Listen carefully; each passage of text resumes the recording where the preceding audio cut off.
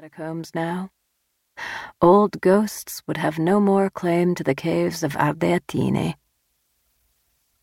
It took him a painful eternity to reach the church, but he picked up his pace when he saw the fountain.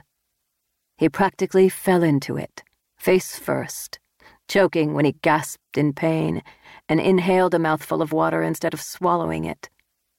It was brackish and would probably make him sick, but it was the best thing he'd ever tasted. He drank his fill and eased himself up, trying not to cry out as his shredded fingertips grazed the icy surface. He washed as best he could, cleaning the blood and dirt from his hair and his skin. If he didn't make his destination before sunrise, he wanted to make himself as presentable as possible, and the water revived him.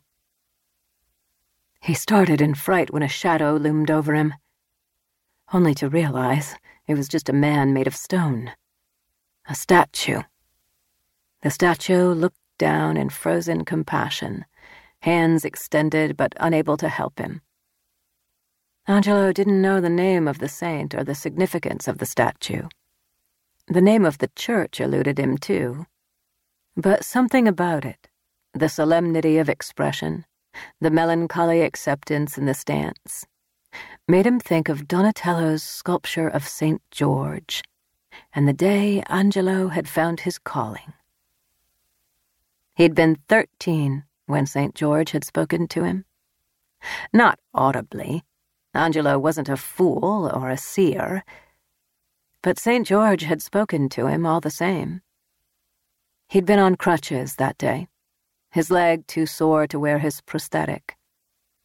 The school excursion had tired him, and keeping up with the other boys was of little interest to him anyway. Father Sebastiano had brought them to the Palazzo del Bargello, and Angelo hadn't made it much farther than the entrance when he saw the statue.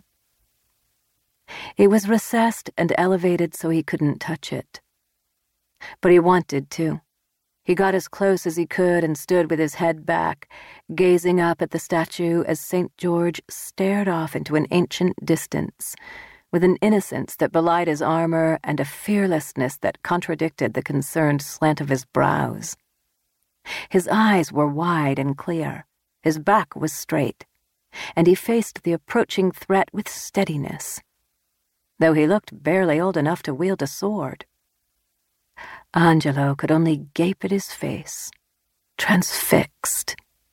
He'd stayed in that same position for a long time, ignoring the famed dome, the frescoes, and the stained glass. The enormity of the museum and all its wonders were reduced to that one sculpture. Now, more than a dozen years later, he stood peering up at a statue that wasn't Donatello's famed sculpture, yet he beseeched him anyway. "Help me, San Giorgio," he said aloud, hoping the heavens were listening. "Help me to face what is to come." Angelo turned and staggered away from the fountain, back to the road that was as ancient as Rome itself, feeling the eyes of the unknown sculpture on his weary back. Angelo's thoughts returned to his champion, to the long-ago afternoon when things had been made so clear, when immortality seemed like a prize and not terrible torture.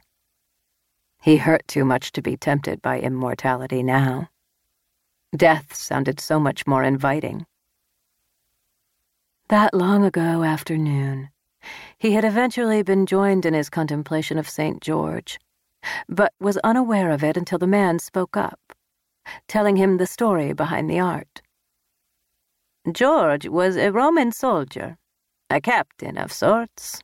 He would not renounce his faith in Christ.